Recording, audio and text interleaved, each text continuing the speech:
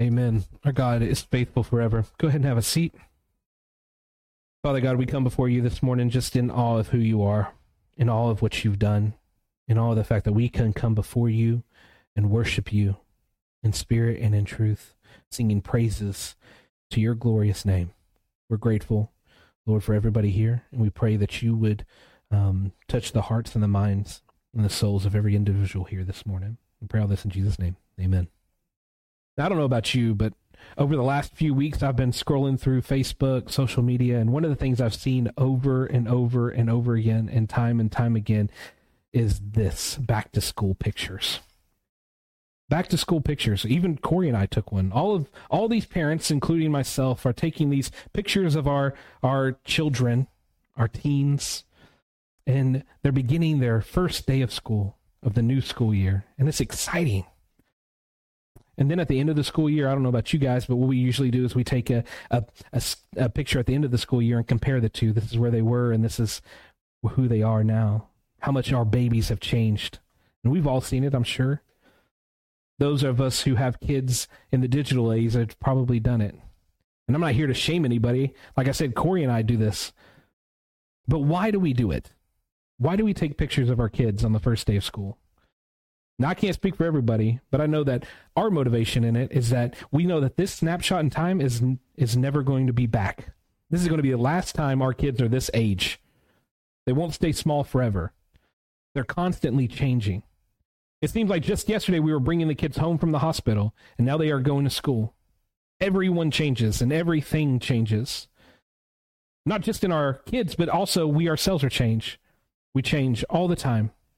We have grown in the things that we like to do and the things that we don't like to do. The things that we thought were fun as teenagers now annoy us when other teenagers do them. The jokes that we used to think were funny are no longer funny to us. Our relationships have altered and have shifted. Things change. But not just personal change in us. The world around us has changed drastically as well, especially in the last 20 years or so. In fact, several weeks ago, we were talking in Sunday school, we were talking about how quickly things have changed in the world. And we've all felt the reality of this change. Do you realize that Facebook first launched in 2006?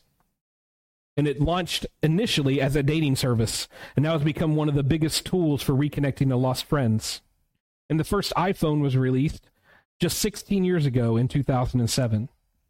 A device that was created to help us stay connected is now a tool that that keeps us trapped in our own little world. Then also, some of us remember this, prior to 2001, you could get on a plane without having to go through a security check. But now we have to go to the airport almost 3 hours before our flight gets there, or before our flight leaves, to make sure that we can get checked out by the TSA agents. The Democrats and the Republicans used to dislike and disagree with each other, but now they make each other the villain. How much has the world changed in just those 20 years? Just since the iPhone was released, or how much social media has impacted us and the world around us. That's just the last 20 years. We have some seasoned individuals in our congregation. They would tell you that the world has changed a lot since they were kids. In the world, everything changes. Change is everywhere, in all places, at all times. And change has been observed since forever. The Greek philosopher Heraclitus, who lived about 600 years before Jesus, said this. He said, everything changes and nothing remains the same. Oh, and he also said, you cannot step in the same river twice. It doesn't take much for us to see the reality of the change of the world around us. You've changed. I've changed. Your families have changed. Your friends have changed. This church makeup has changed. These may have been changes for the better, and they may have been changes for the worse, but regardless, change is a-coming, and change is here. However, not everything changes. There's always one constant. There's always one who doesn't change. And that's what we're going to talk about this morning. The attribute of God that we're going to look at this morning is called the immutability of God. That is the fact that he does not change. Immutable is the negative form of the word mutable, and mutable means subject to change. So if God is immutable, it means that he isn't subject to change. Humanity, people, are mutable. God is not. This teaching of God's immutability is found all over the scriptures. It is revealed in the very name of God himself, Yahweh. I am who I am. Theologian A.W. Tozer puts it this way: all that God is, he has always been, and all that God has been is all he ever will be. Nothing that God has ever said about himself will be modified. Nothing the inspired prophets and apostles have said about him will be rescinded. His immutability guarantees this. So this morning, I know it's a big word, immutable. Just know that immutable means unchanging. But before we go further into talking about our unchanging God, let's pray one more time. Father God, we are grateful for the fact that you don't change. We are grateful that in a world of constant change, that you are the rock. You are the firm foundation. You are the anchor, the steady one, who is not changed by the things of this world, Lord, but you are the unchanging God who holds everything in existence. And that when our world is chaotic, we can run to you knowing that you haven't changed. When our world is problematic, we can run to you knowing that you will never change. The unchanging characteristic that you hold alone is beautiful, and we're thankful for that. Pray this morning, Lord, that you would open our eyes to the beauty of your immutability. We pray all this in Jesus' name. Amen.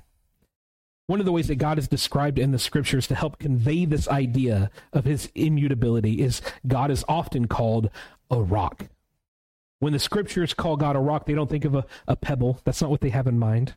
What they think about is like a boulder or a mountain, an enormous mountain of strength. This is what Moses says in Deuteronomy chapter 32, verses 3 and 4. He says this: "For I will proclaim the Lord's name, declare the greatness of our God, the rock. His work is perfect. All his ways are just, a faithful God without bias. He is righteous and true." So God is the rock, not the wrestler, the rock. Why would they use this imagery of a rock?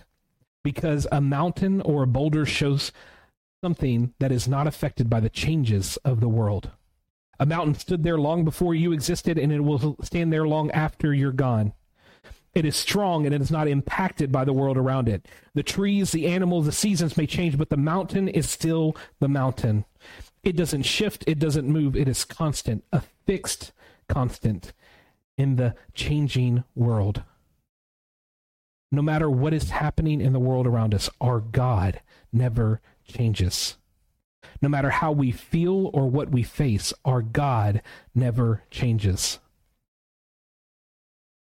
There's a pretty popular Christian song out on the radio within the last few years that talks about this concept. It's sung by a group called Sanctus Real. And the lyrics goes this way: "When did he break his promise? When did his kindness fail? Never has, never will. Our God is still the same. When did he lose his power? When did his mercy change? Never has, never will. Our God is still the same. Our God is still the same." That is a truth that we need to hold to constantly in consistency in the world that we live in. This is how Paul put it in 2 Timothy chapter 2, verse 13. "If we are faithless, he remains faithful, for he cannot deny himself." His faithfulness demonstrates his unchanging nature. Now, as people, we tend to be super emotional creatures. We tend to let what happens around us dictate how we feel, and at times what we even think about God. But we must not let our emotions dictate what is true about God. We must know that the truth is still the truth, whether we feel it's the truth or not. God's immutability must be the truth that we hold to and that we cling to as followers of Jesus. Regardless of our circumstances, regardless of how things look in the world around us, we need to know that God never changes. Regardless of the ups and downs of life, our God is still the same. He is our rock. He is where our hope is found. And he never changes or shifts with the winds of culture. He never gets tossed by the winds of change, the waves of change. We can hope in him and his promises because he never changes. This truth isn't just found in Moses' writing. King David said the same thing in 2 Samuel chapter 22, verses 2 and 3. He said, The Lord is my rock, my fortress, and my deliverer. My God, my rock, where I seek refuge. My shield, the horn of my salvation, my stronghold, my refuge, and my Savior. You saved me from violence. And then in Psalm 18, verse 2, he says, the Lord is my rock and my fortress, my deliverer. My God, my rock, where I seek refuge. He's just repeating himself. When you say something good, you like to repeat yourself a lot. My shield and horn of my salvation, my stronghold. Or in Psalm chapter 62, verse 2, he alone is my rock and my salvation, my stronghold. I will never be shaken. Psalm 62, verses 6 and 7, he alone is my rock and my salvation, my stronghold. I will not be shaken. My salvation and glory depend on God, my strong rock. My refuge is in God. Malachi chapter 3, verse 6 says this, because I, the Lord, have not changed. You descendants of Jacob have not been destroyed.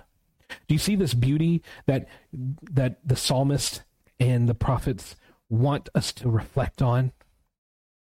Repeating themselves over and over again that God is our rock. He is our salvation, that he is the one that we depend on. And we can only depend on him because he is truthful, because he is unchangeable. God's stability and immutability are vitally important if we are going to trust in him fully, if we are going to trust him completely. Let me ask you this. How difficult is it to trust someone who has lied to you, who has withheld the truth from you, who has proven themselves untrustworthy when they say one thing and they mean something completely different? This isn't someone that you want to put your trust in, who you can put your trust in. And I'm sure each one of us has been lied to, has been cheated, has been stolen from, where we cannot trust somebody. There's been somebody in your life who has talked out of both sides of their mouth, assuring you of one thing, meanwhile they are deceiving you. We can't trust them. However, God isn't like this. This isn't the God we serve. If he says something, he doesn't change what he said. If he made a promise, he follows through with that promise. Listen to what he says in Isaiah 46:10. I declare the end from the beginning, from long ago what is not yet done, saying, my plan will take place, and I will do all my will. You see here, God says he's going to do his will, that he has already declared the beginning from the end.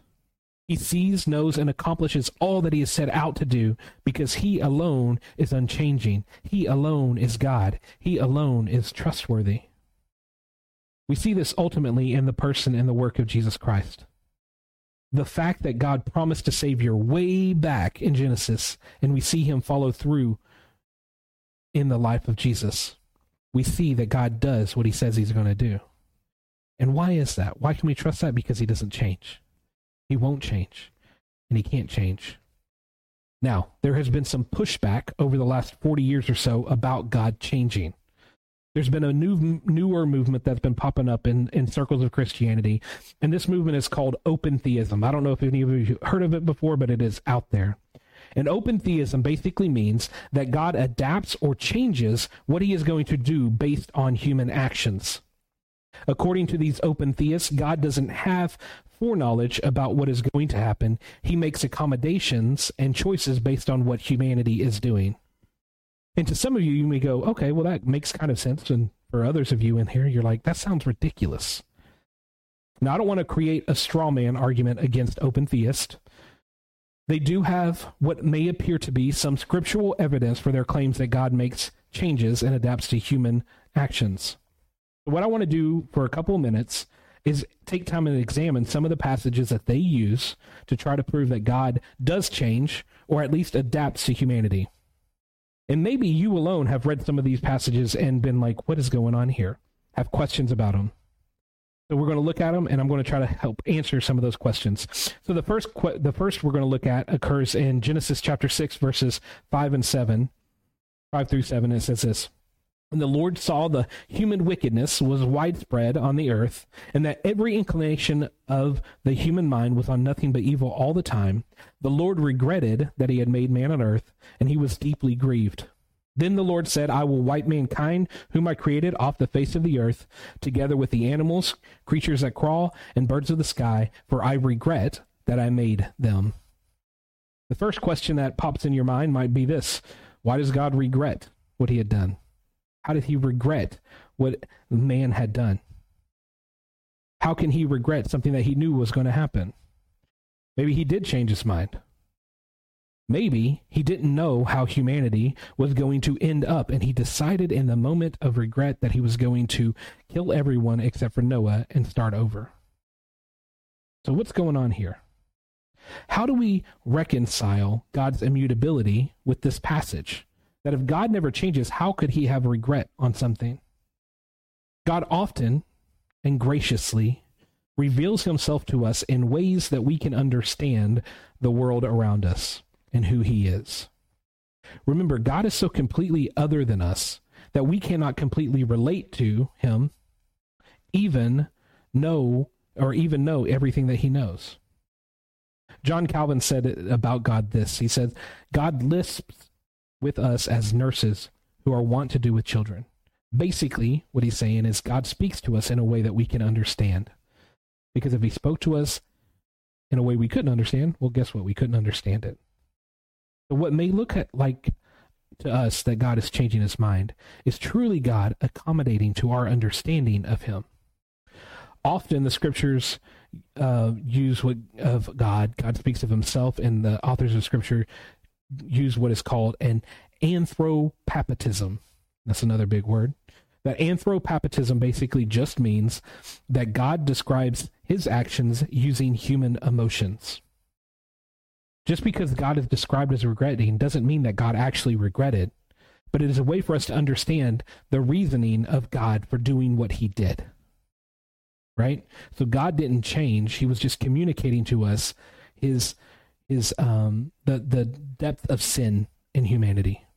Another example happens in Exodus chapter 32. In Exodus chapter 32, the Israelites have created and began to worship a golden calf while Moses is on the mountain with God. And then God tells Moses this. He says, I'm going to destroy the people. See what he says in verse 9 of chapter 32 in Exodus. The Lord also said to Moses, I have seen this people, and they are indeed a stiff-necked people. Now leave me alone so that my anger can burn against them and I can destroy them. Then I will make you into a great nation, talking to Moses. However, Moses sits there and he petitions God and he tells him, God, remember your promises. And we go on to read in verse 14, so the Lord relented concerning the disaster that he said he would bring on his people. So, did God need to be reminded by Moses of the promises that he made? Was God going to forsake his promises because of Israel's rebellion? No. God was going to do what he eternally purposed to do.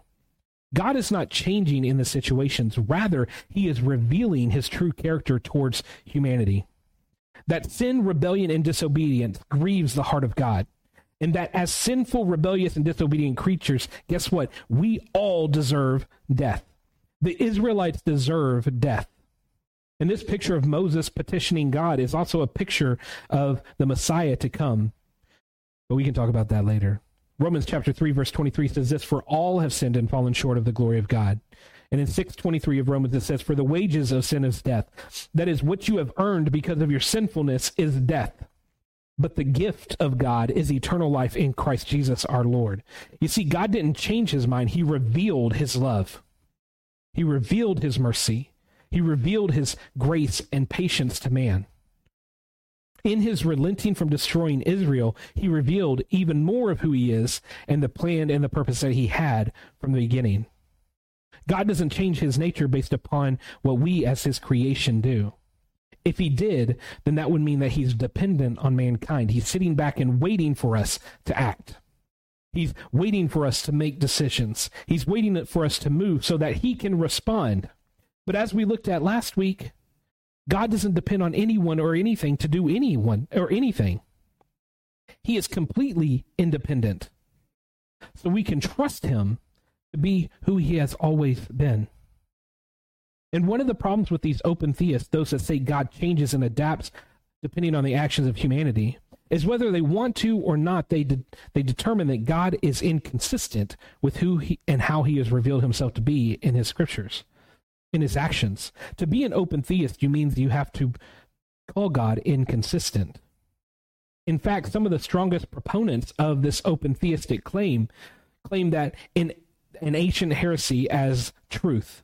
They believe that the God of the Old Testament is evil that he is wicked, and that it isn't until God dwells with us in Jesus that God becomes more loving, merciful, compassionate, and gracious. And this has been rejected by the church as a whole for the last 2,000 years, but some people are reigniting this understanding of God.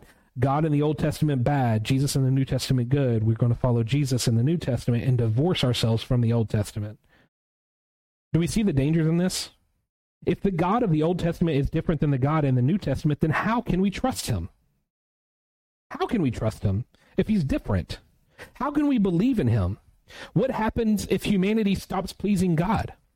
What happens if God decides that he is going to treat us differently because of our thoughts and our actions? What if Jesus gets fed up with us?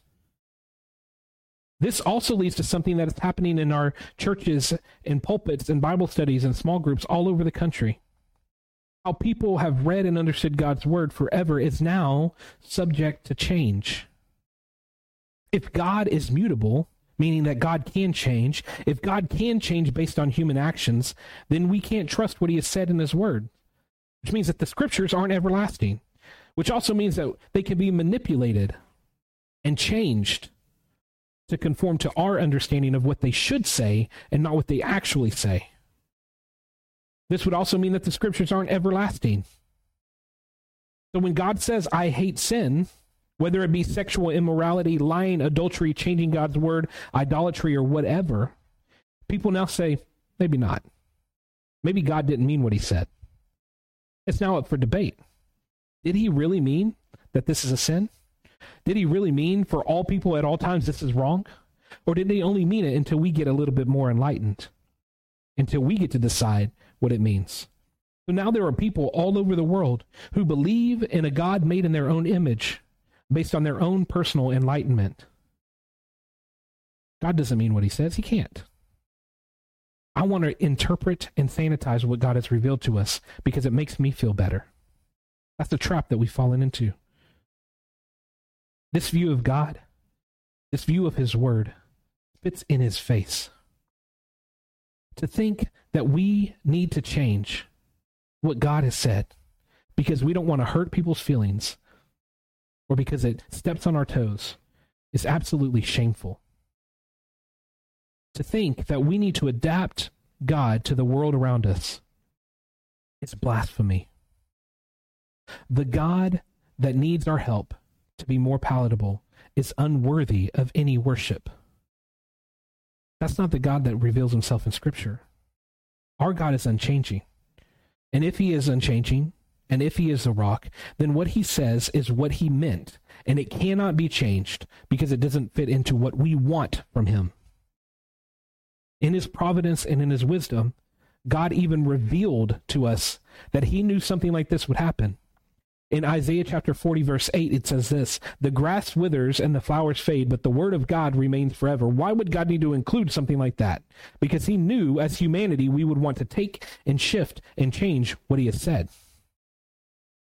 Even Jesus said, so if you're like, oh, well, I don't know about the God of the Old Testament, I don't know about the God in Isaiah. Well, this is what Jesus says in Matthew chapter 5:18. "For truly I tell you, until heaven and earth pass away, not the smallest letter or one stroke of a letter will pass away from the law until all things are accomplished." Jesus says it's not going to change. What he has said, he has meant. And what he means, or what he has meant, he continues to mean. The sin he hated is still the sin he hates.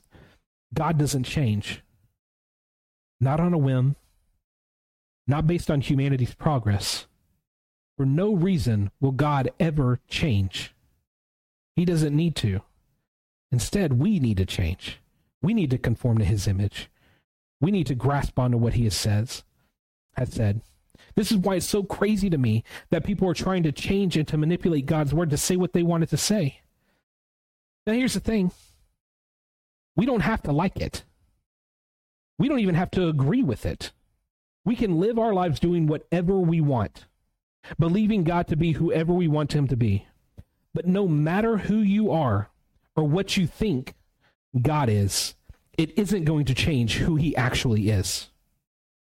He is never going to change just because you want him to.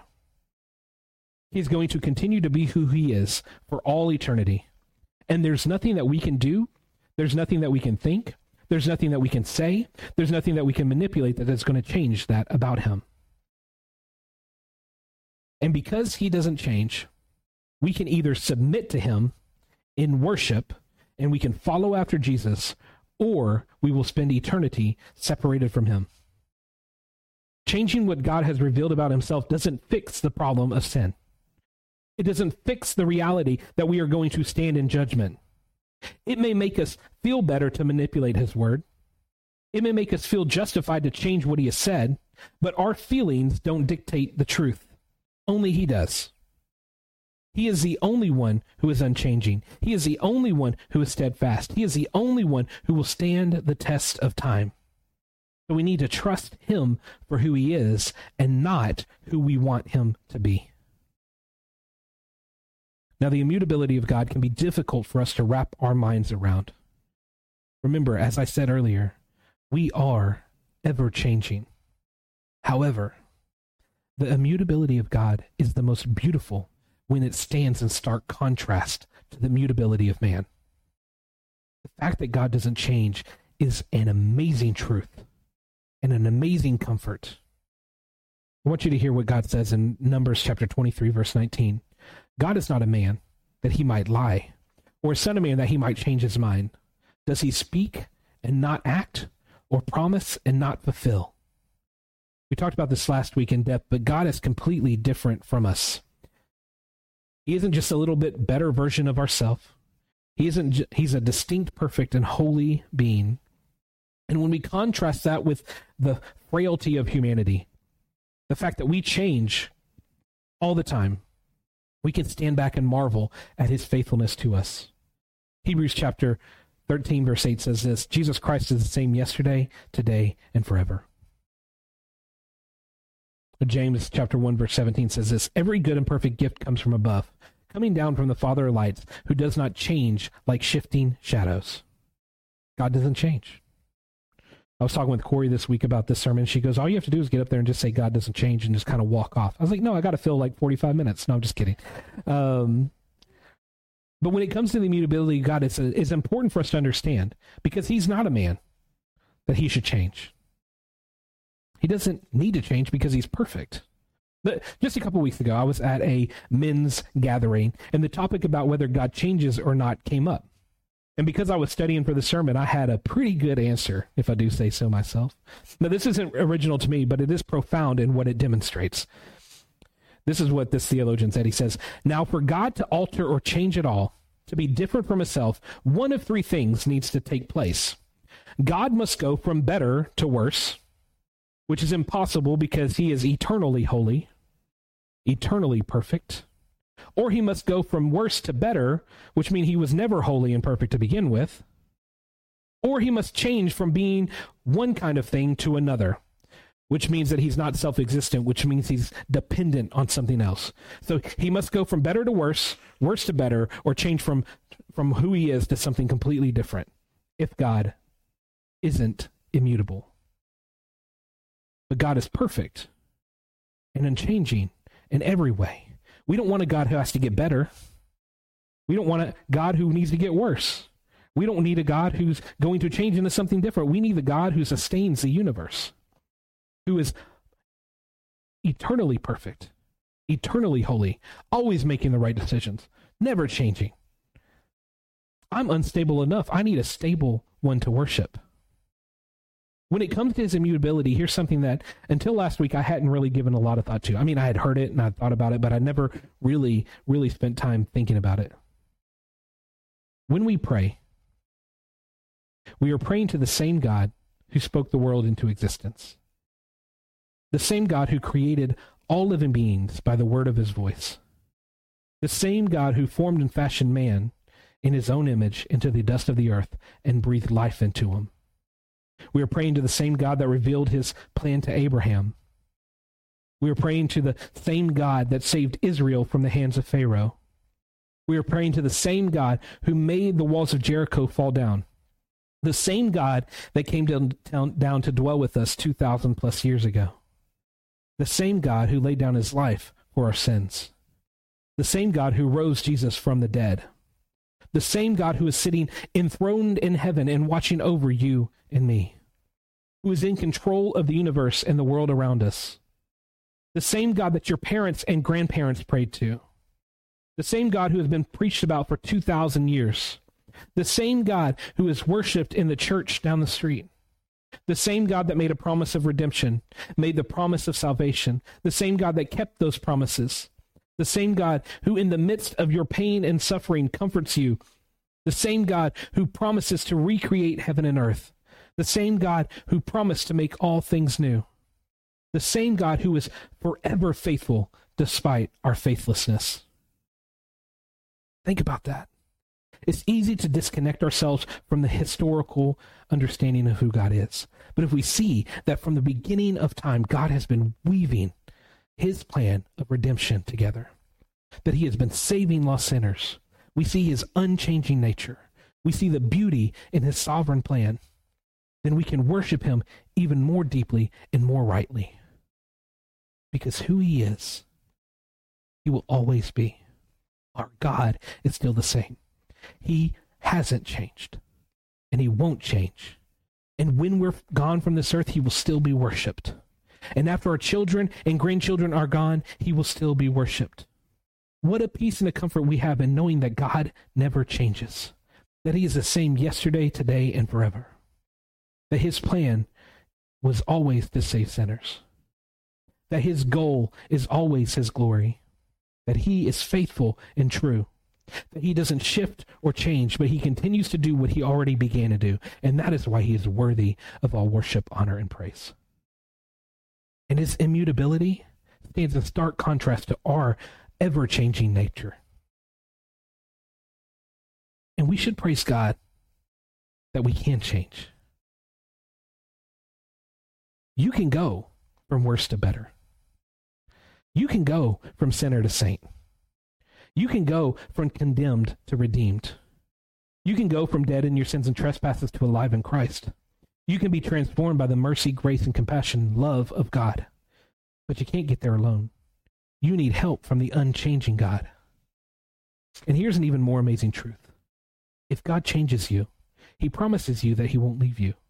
He promises you that he's going to continue the work that he started in you. That's what he says, what Paul says in Philippians chapter 1, verse 6.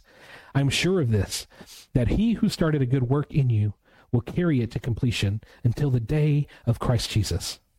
God continues the work in you. He started the work and he's going to finish it. In your fickleness, in your disobedience, in your horrible circumstance, if God saved you, he's going to continue to work in you. Not because of who you are or what you've done, not based on your own good works, not based on anything except the salvation that he has bestowed upon you, that he has granted you because of Jesus. So here's a question for you. Have you been changed by the unchanging God? Have you submitted your life to Jesus and are you following him? Remember, God loves saving sinners. He loves changing hearts. And today, you can go from condemned in your sin to saved by Jesus. You can be changed and transformed and made new by repenting of your sins and turning towards Jesus. Now, if you are a believer and you've already placed your faith in Jesus, continue to know that what he said is what he meant. And we can continue to trust him. We can continue to put our hope not in the things of this world, but in the God who created it. I want to close with this one quote, and I pray that it encourages you. God never changes his moods or cools off in his affections or loses enthusiasm. His attitude towards sin is now the same as it was when he drove the sinful man from the eastward garden. And his attitude toward the sinner is the same as when he stretched forth his hands and cried, "Come to me, all ye that labor and are heavy laden, and I will give you rest." God is going to judge sin. And it can either be judged and condemned and felt under the wrath of Jesus, and you can give your life to him and you can find freedom in him today, or you can endure the wrath yourself. But trust in Jesus. Come and find your rest in him today. Let's pray. Father God, thank you so much for the fact that you never change, that you stay the same, that your love, your faithfulness, your compassion, your grace, your mercy towards us is astounding. For we fail you daily, but you continue to love us despite our failings because of who Jesus is and what Jesus has done. I pray, Lord, as we sing this last song, we will remember that this one thing remains. Your love never fails. It never gives up. It never runs out on us. That your love is never ending. It's never failing. We're thankful for who you are. We're grateful for what you've done. And we praise you at this time.